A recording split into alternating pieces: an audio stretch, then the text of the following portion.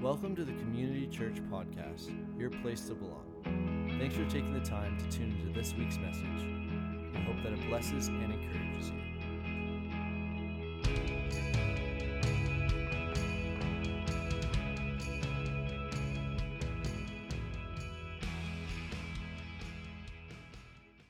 I want to turn to Mark chapter 1.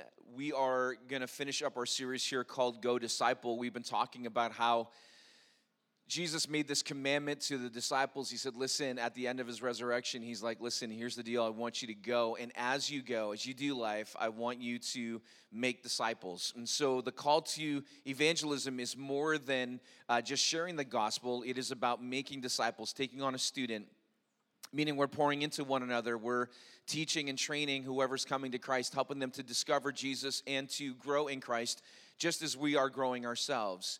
And so we've been on this conversation about what it means to disciple somebody and some of the challenges and some of the things. And today I want to wrap up by challenging us to really be bridges that can be trusted, sources that can lead people to Jesus, and vice versa, that Jesus can get to people through us. And so I want to talk a little bit about that. A few years ago, Cora and I were in Cora's brother's hometown, and they have this massive, massive bridge. I'm not talking like a small one that you would cross the creek here. I'm talking like a river so wide that you would require, like a boat could go through it, you know? And it's an old railroad bridge. And how many know those old railroad bridges, man? They were built to last, right? I mean, they're super secure, the old railroad ties, the steel. And it was really cool. And it's, I think I actually have a picture of something similar. I think in the next slide. Yeah, something similar to this. And so you can see water on either side, and then, of course, it's well-traveled. The whole time we were there, people were going back and forth, whether on ATVs or they were walking across or they were taking their cars across or trucks across, maybe to go fishing or to their cabin. That's a famous thing for Newfies. Most Newfies will live in a certain community, and then about 20 minutes away in the bush somewhere, they've got some cabin, and just far enough that they can get on a skidoo and enjoy a good skidoo ride kind of a thing, and so all year round. And so, you know, for them, and actually especially in Cora's brother's hometown, there's a lot of salmon fishing. It's a big river, and it just the way it flows, and there's great salmon fishing the whole 9 yards. But, you know, the thing about the bridges, and you know, bridges are something that are so necessary in life, right?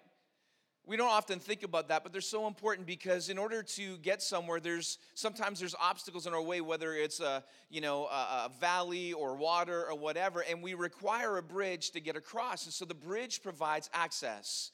It addresses, to some degree, the barrier, meaning the barrier is still there. But it enables you to get beyond your barrier to where you need to go or where you want to go. And in the same way, you know, I believe that God is calling you and I to be bridges, meaning we create, we don't necessarily address the barriers or the things or the struggles that people have, but we help get them beyond that to the one that can. And vice versa, through our lives, God uses us as a bridge to access the lives of the people that we care so deeply about. And I was reminded on Sunday night as we were here for prayer, which was awesome. We had such a great time. And I remember that afternoon, on Saturday afternoon before this, I was thinking about, okay, how can we make this creative for kids? And so I was thinking about one of the stations that I wanted to put down was stations that, you know, a station that where we would come and pray for people who's, and whatever their obstacles are, whatever their barriers, what is it that keeps them from coming to Christ or seeing Jesus? And so we grabbed some rocks from the side of the house, and we had it over here in this back corner, and we had people write down, you know, on the rock, different barriers or obstacles that they feel their friends or their neighbors have when it comes to seeing Jesus or coming to Jesus. And we wanted to pray through those things and believe God to weaken those areas so that, you know, when the gospel is spoken and sown inside their lives, that eventually that barrier of something like pride would begin to be addressed and dealt with and no longer a barrier for them coming to Christ. I mean, there's a few others here, things like discontentment, hopelessness. Someone wrote down money. Someone wrote down, fear, worldly values, self-reliance, drug addiction. I mean, there's so many. And I remember on, Sunday night after we were just kind of slowing things down and people were kind of trickling out. And I just went over to the back at the very end and I just felt impressed in my heart to lay my hands on the rocks and begin to just take time to pray through those things. And I just began to pray. And all of a sudden, I just felt this overwhelming sense of how broken God's heart is when he sees the things that are listed, on these rocks. That maybe things like stereotypes or rebellion or religion or different things like that, and how much it breaks God's heart, because God's heart beats for us. It doesn't just beat for the lost, it beats for all of us. That's the reason why we want our theme to be all for you. We want to send a message to our community that Jesus coming wasn't just for those of us that have an interest in religion. He came for all of us. And Jason's going to address that on Easter Sunday morning about the why. And because that's really important to understand the why. It wasn't just, that he had to. He did it willingly. And I'll get to that, in a few moments. And I wrestle with that. And as I was wrestling with that, I was reminded this week that it's so important that we allow God to use us as this bridge that leads them beyond their obstacles, their barriers, their fears, their struggles, to discover the hope that is found in Christ. That they would know that there's help and that we would help them find their way to Jesus, the very person who can address their life struggle, that can, through your relationships, through your voice being used or pointing the way or making a way or inviting them to something or providing a way, whatever it is. But you and I are something that God uses like a bridge to get to people. And it's through your life and through your relationship. In fact, if anything, it reminds me of John the Baptist. Because I think John the Baptist was a bridge. Because God used his life and his voice as a forerunner, which we'll talk about in a second.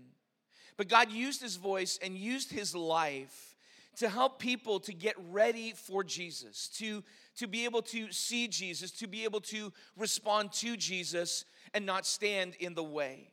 Mark chapter 1, verse 1 to 8 says this: the beginning of the gospel about Jesus Christ, the Son of God.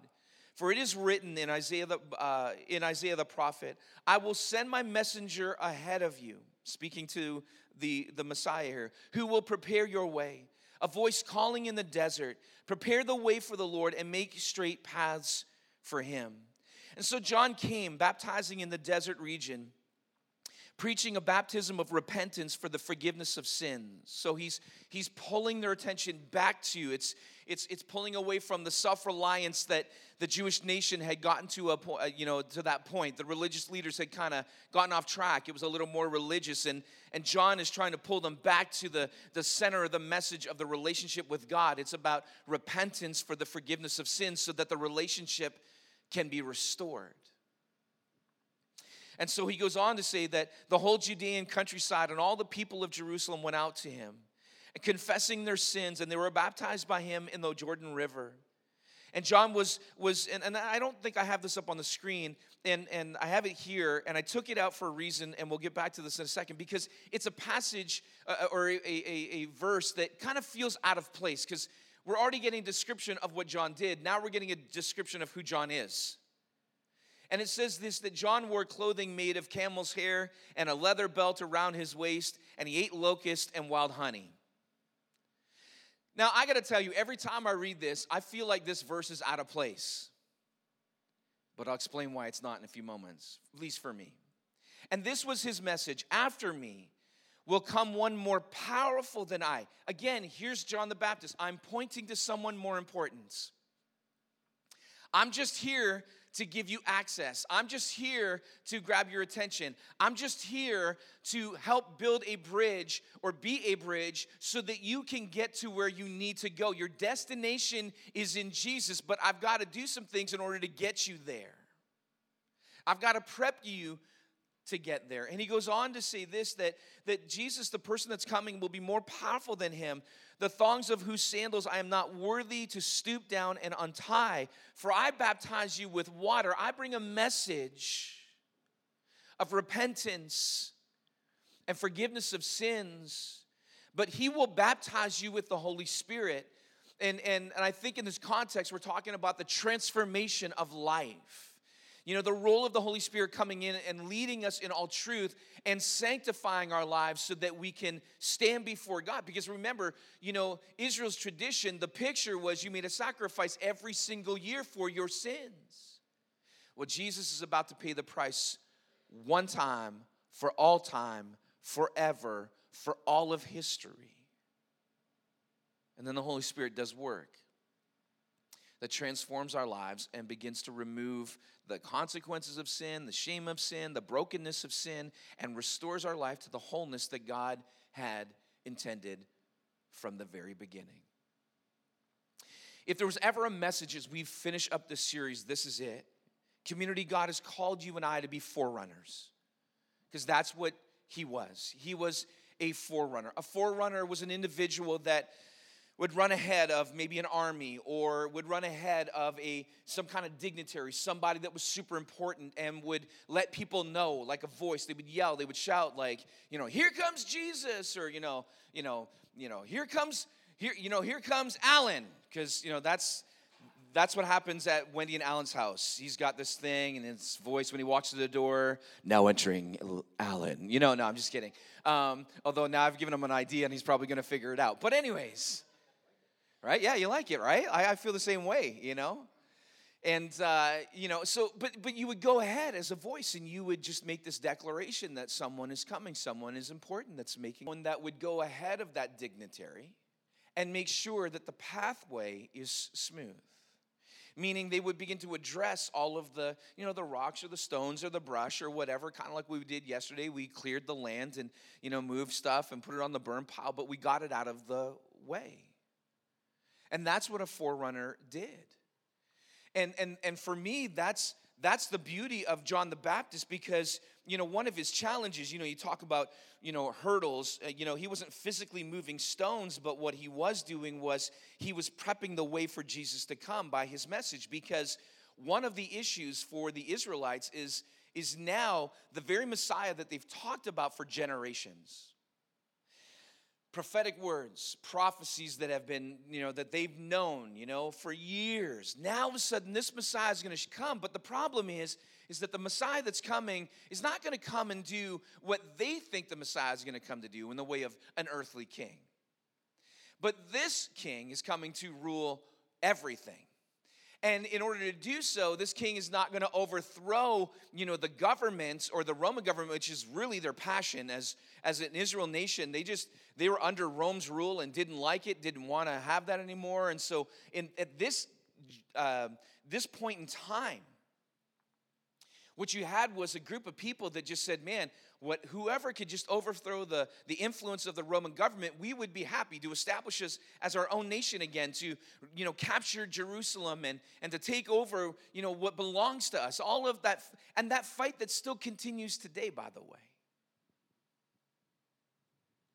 And so, here they are, and that's what they're anticipating. But John, as the forerunner who's been prophesied, from Isaiah chapter 40, that's where that comes from, that he's going to come and he's going to prepare the way for the Messiah to come. He's beginning to bring the focus back, and he's beginning to prep the Israelites for this new message, this new person, the real Messiah, Jesus.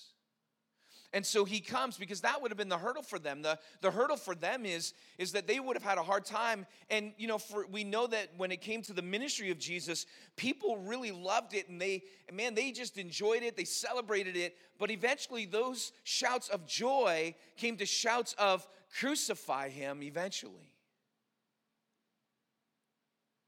And so he was preparing the way. Preparing and getting their hearts ready, and like a bridge, providing access or in a way for them to get to Jesus. And John's life was prepping a way so that Jesus now can get to them. By just beginning to sow that message of not just repentance and forgiveness of sins, but he said, someone more powerful than I. Meaning a greater teacher, a greater rabbi in their context, is about to come, and I'm not worthy of tying his sandals. Because what he's going to do in your life, I can't. Only he can. And the transformation, of our lives. And so John became this voice. And do you know my prayer? My prayer for us as a church when we think about being disciple makers, when we think about going into our world, my heart and my prayer is that we would have the same kind of influence that John the Baptist had. I remember reading this, that one scholar had said this, that John's preaching literally had aroused a lot of interest and created a great stir. I mean, so much of a great stir that people were coming out from where he was in the way of the desert, which, by the way, the desert here doesn't refer to sand. The desert here refers to a ground that is super rocky. It's wild. It's just messed up. It might look like your front lawn right now. Like, I don't know. Maybe that's your issue. But I'm just saying, like, it's just a rocky area. It's not conducive for necessarily growing good things. And they would come from Jerusalem, from all of these different parts, just to hear the message of John, who's wearing, I go back to this description, and I'll get to this in a second, but I love this description. That's why I think it's so funny, because we're talking about the ministry. This is what's really important, but Mark decides it's important to also let you know that he was, he wore clothes that was made out of camel's hair, and he had a leather belt around his waist, and he ate locusts and wild honey. I've got a feeling that John was just a little bit outside of his culture. Like, I have a feeling that he wasn't really your stereotypical, the kind of guy that you would pay money to go see and hear and listen. I think he was a little eccentric, maybe. I don't know. But the fact that it gets described, and people are drawn to him because his message is so powerful. And my prayer and my question at the same time is, my prayer is that we would be a voice like that in our generation that would arouse hearers. That what we say when it comes to our culture, how we live, the impact on it, our voice in the way of speaking to spiritual things, God things, Jesus things, would cause people to have an interest or create a stir. My question is, does it? Or am I? Am I using my voice? Am I speaking into situations? And understand, I'm not talking about going off on Facebook on a rant or Twitter, and you can kind of do it from Instagram if you want to, but, it's kind of short-lived. But I'm talking about seeing the situations like people who feel like there is no hope, saying, hey, but there is, and your life is worth living, and I want to introduce you to Jesus. Yeah, even as I say that, I think about the video that Marcel showed me on Friday about this. They videotaped him praying for this guy, and the first thing out of this guy's mouth after his back gets healed is he looks at Marcel and he says, so what kind of energy are you using? And Marcel goes, no, man, there's no energy. And this is literally, I love this. And I don't even know if Marcel realized he was saying it. He goes, I have nothing. It has nothing to do with me. It's just Jesus. So can I tell you about Jesus? Can I tell you how much he cares about you? I was listening to a podcast earlier this week, and Kerry Newhoff up in Connexus, shout out to Kerry Newhoff. Maybe he'll give a shout out to Community Church when he hears this podcast. I doubt he's following us, but anyways. And he was interviewing a pastor, I believe his name is Judd Wyatt, and he is a pastor who pastors a church in Las Vegas.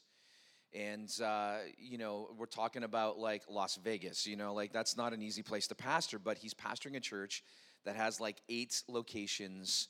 3 of them are in prisons, and he has about 20,000 people that attend his services through those different locations. God's doing something pretty cool through his life and through the ministry there. But he was, asked this question about, when you're sharing and preaching, you're in Las Vegas, like what's your thing? And he said, no matter who you are, and he goes, this is not just Las Vegas. He goes, everybody has a need. You just have to figure out what that is, and then you need to share how Jesus can touch that need. That's it.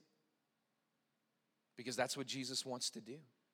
And God wants to use you as a voice. But my struggle, because I know right now you're probably sitting there going, PC, we've kind of heard this message in different ways over the last 3 or 4 weeks. And you're right. Except my problem is that we're called to be this voice. We're called to, be this bridge that helps, people have an access or find their way to God through your life, through your relationships, through your ministry, through your conversation, through your character, through your own transformation. And that God is using you to your life, and He's actually impressing people's lives through your life. There's that bridge, that access way. And the question is not that we're, a bridge, or the question is not whether we're being a voice. And I think all of us catch that, and we all caught, that over the last few weeks. We want to be that voice. We want to speak to our generation. We want to reach. We want to walk alongside. We want to help people discover Jesus and then grow in Christ, because that's the responsibility of what it means to be a disciple of Jesus. The question is, are we a bridge or are we an obstacle?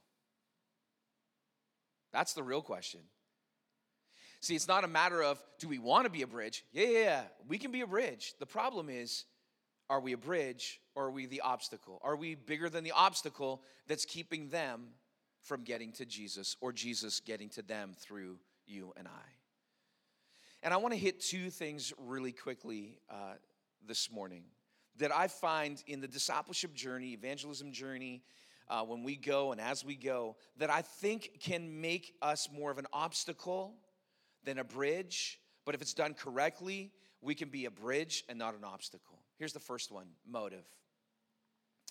If evangelism and discipleship is rooted in, and when I say this, when it's rooted in just because it's what God called me to, the moment it becomes a task, it no longer is relational. It's a task. And generally when we're doing a task, no matter how good we feel about it, no matter how important we put on, the importance we put on it, whatever that might be, regardless of that, the moment that it switches to, I'm just doing this because the Bible tells me to, the moment it becomes not so genuine. And when it's not so genuine, there's a disconnect.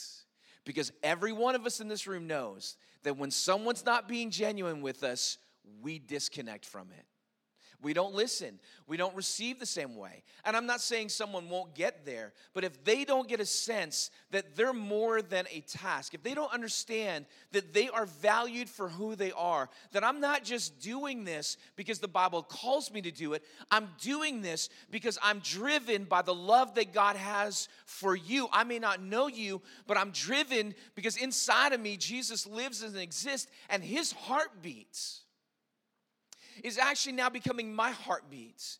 And the way that His heart beat for this generation, the way, and let me just, broaden that for a little bit. Luke chapter 19, we won't go there here today, but Luke in chapter 19, being Palm Sunday. And Palm Sunday is the Passion Week. It's the entry into Jerusalem on the donkey. This is the beginning. So that's why we celebrate, Palm Sunday, because Jesus makes His final entry into Jerusalem. He's making His way to be arrested. He's making His way to die on a cross. He's making His way to eventually resurrect from the grave so that conquer sin and death, so that you and I can be free, completely free, and have a complete relationship with Him. And in Luke chapter 19, we all know, because they took palm branches like this right here. And the palm branches, they would lay it down in front of the donkey. And what was really interesting about that particular image is that the palm tree represented victory. Jesus was on His way. he was riding on victory. He was walking towards victory. Victory over sin and death. So that the very thing that has been Jewish tradition, where every year I've got to sacrifice, a lamb so that I can, ask for forgiveness of my sins. But then I got to do that every single year. Jesus says, come once and for all. Here it is. Victory. Actually, it was palm branches they would use to intertwine to create crowns for the victor. But what's interesting about that passage in Luke chapter 19, verse 41 and on, the scripture says that as Jesus rode into Jerusalem, he began to weep. The actual Greek term there refers to someone crying out loud. So this wasn't one of those you just kind of like when you hurt yourself, like you drop a hammer on your toe and you because you don't want to say anything that you shouldn't, and you're like, and you start to cry inside and maybe a little bit out, but you don't want your kids to know because they don't, last thing you want is for your kids to think you're weak because they'll play on that, right? That kind of a thing. So no, Jesus was bawling as he entered into Jerusalem. And it's up on the screen. We have it here. Verse 41 and verse 42. And I really, it's interesting to me what Jesus says here in this moment. Actually, can we just put it up on the screen? I didn't put it in my notes. No, keep going. Keep going. Is that it? Did I not put it in there? Oh, I didn't put it in there. See, man, this is what happens, man, when you're like doing stuff and you're like, oh, I'm going to add this. It actually says that it broke his heart, and he said this. He said, if you only knew, speaking to the city, if you only knew the peace that I have come to bring. And it broke his heart because they didn't get it. And I was reminded of some earlier parables that Jesus had taught before this moment. There's 3 that were in succession. The parable of the lost sheep, the parable of the lost coin, and the parable of the lost son or the prodigal son.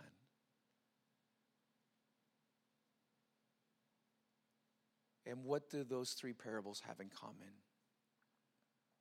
All of them spoke about the value of the lost sheep, the coin, and the son. 2 of them revealed a shepherd going after the lost. The lost coin represented, God tossing tables, moving stuff around just to find a coin in a home. And the other one depicted a father that when the son left, let him go, but celebrated when he returned. I mean, that's a picture of free will. God says, listen, it's your call, but I want you home. And I don't care what you've experienced, and I don't care what you've done. There's nothing that will keep me from celebrating when you walk inside the door. Let's have a feast. Let's have a party. And I'm going to restore you to, because if you remember the story of the prodigal son said, Dad, listen, let me come home and I'll just serve in the fields like everybody else. He goes, no. You take your rightful place. You're my son. In the same way, when we come back to Jesus, when we come back to God the Father, when we have that relationship, he restores us to that same position, valued, heirs of the cross, heirs of the kingdom of God. But he's celebrated. And I think that's part of the reason why Jesus wept, is because he grasped how valuable. In fact, he didn't just grasp it, it was his heart. And if anything, we need the Holy Spirit to cultivate us in the discipleship journey to go beyond the task, and that our motive would be that this is a lost coin. And that we would feel the emotion and the heartache of God when we're sitting beside someone who's broken, or we're sitting beside someone who's lost, who doesn't necessarily, we talked about it last week, not everybody's living in darkness, they're just living in the dark. And there's a big difference in that. There's a lot of people say, man, my life is good. I'm not doing anything that's, wrong or inherently wrong. And they're living good lives and they're charitable and they're good people and all that good stuff. But they're still lost. They're still lost. Karen, do you want to come? Here's the second thing. As we pray and hope that the Holy Spirit, not hope, because I know the Holy Spirit will do it when we just decide to be obedient to it. Just say, God, I surrender, and I just want you to cultivate my heart to have a heart just like yours. Because it'll change the way that we do things. It'll change the way we talk. It'll change the way that we address situations. I think that's where we have the ability to extend more grace than we often can give. Extending love that is unconditional when the natural says don't give it. But the second thing is the consistency. There's nothing worse than a message that doesn't line up with action. We talk about God. We talk about the transformation of God. We talk about being a part of a church. We talk about, the family of God. We talk about all those things. But I'm telling you, and we all know this, it's like a bridge, right? Like whenever you cross a bridge, I don't know about you, maybe it's just me. Maybe I'm the only one. Maybe I have way too much fear in my life. But every time I cross a bridge, before I get to it, I'm looking at it. I'm evaluating it because I want to know that this bridge can hold me. Now, that might have been a weight issue. I don't know. I have no idea. Every time I cross this bridge over here by the office, I get a little nervous. I got to admit, right? Can it hold me? I know it looks like a bridge, but can it live up to what it's supposed to do? And the truth is that every single day of your life, every conversation that you're having, that I'm having with people, while they're listening to you and receiving the message, they're looking at your life and they're saying to themselves, does that life line up with what's being spoken to me? If anything, our lifestyle and our passion and our when we put the kingdom as a priority or Jesus as a priority, which, by the way, no offense to anything and everything that you love that's near and dear to you. And this might bother you, and you might want to write this down on a communication card and send this to me. I don't know. But I'm sorry. The greatest passion, not the only, but the greatest passion and priority of your life and mine needs to be Jesus. Period. Period. Doesn't mean that, I'm a dad. I love my kids. My kids are a priority. And I can show you in Scripture where Jesus addressed this. Your job, super important. You got to pay the bills. Hello. But Jesus is the head. He's the leader. And so my life, my attitudes, my character, and can I just be honest about it? It's okay when we don't have those moments where we nail it, because there's something about the authentic too that makes it real. Hey, I'm on a journey. I'm growing in Jesus. I make mistakes too. But can I tell you how Jesus has done this in my life? Can I tell you what he's worked on? Whether that's a temper issue or sin issue. Or I'm not as gracious as I should be, or maybe I really have to, work on, not losing my patience with something or someone. Maybe I need to grow in my love towards people. Whatever it might be, we're all growing. But people need to see it. It's not enough to hear it. They've got to see it. They got to see the transformation in your life. And when your transformation lines up with what your message is, I don't know how to say this other than to say it this way. It just makes it more believable. Meaning, man, if I saw it in you, then that can happen in me. But the moment that the message is not genuine, man, people will wrestle. Just like they wrestled with our motive. So would you all stand with me all over this place today? Thanks for listening in to this week's message. Be sure to follow us on all social media to stay updated with everything Community Church. Also check us out at www.communitychurch.ca.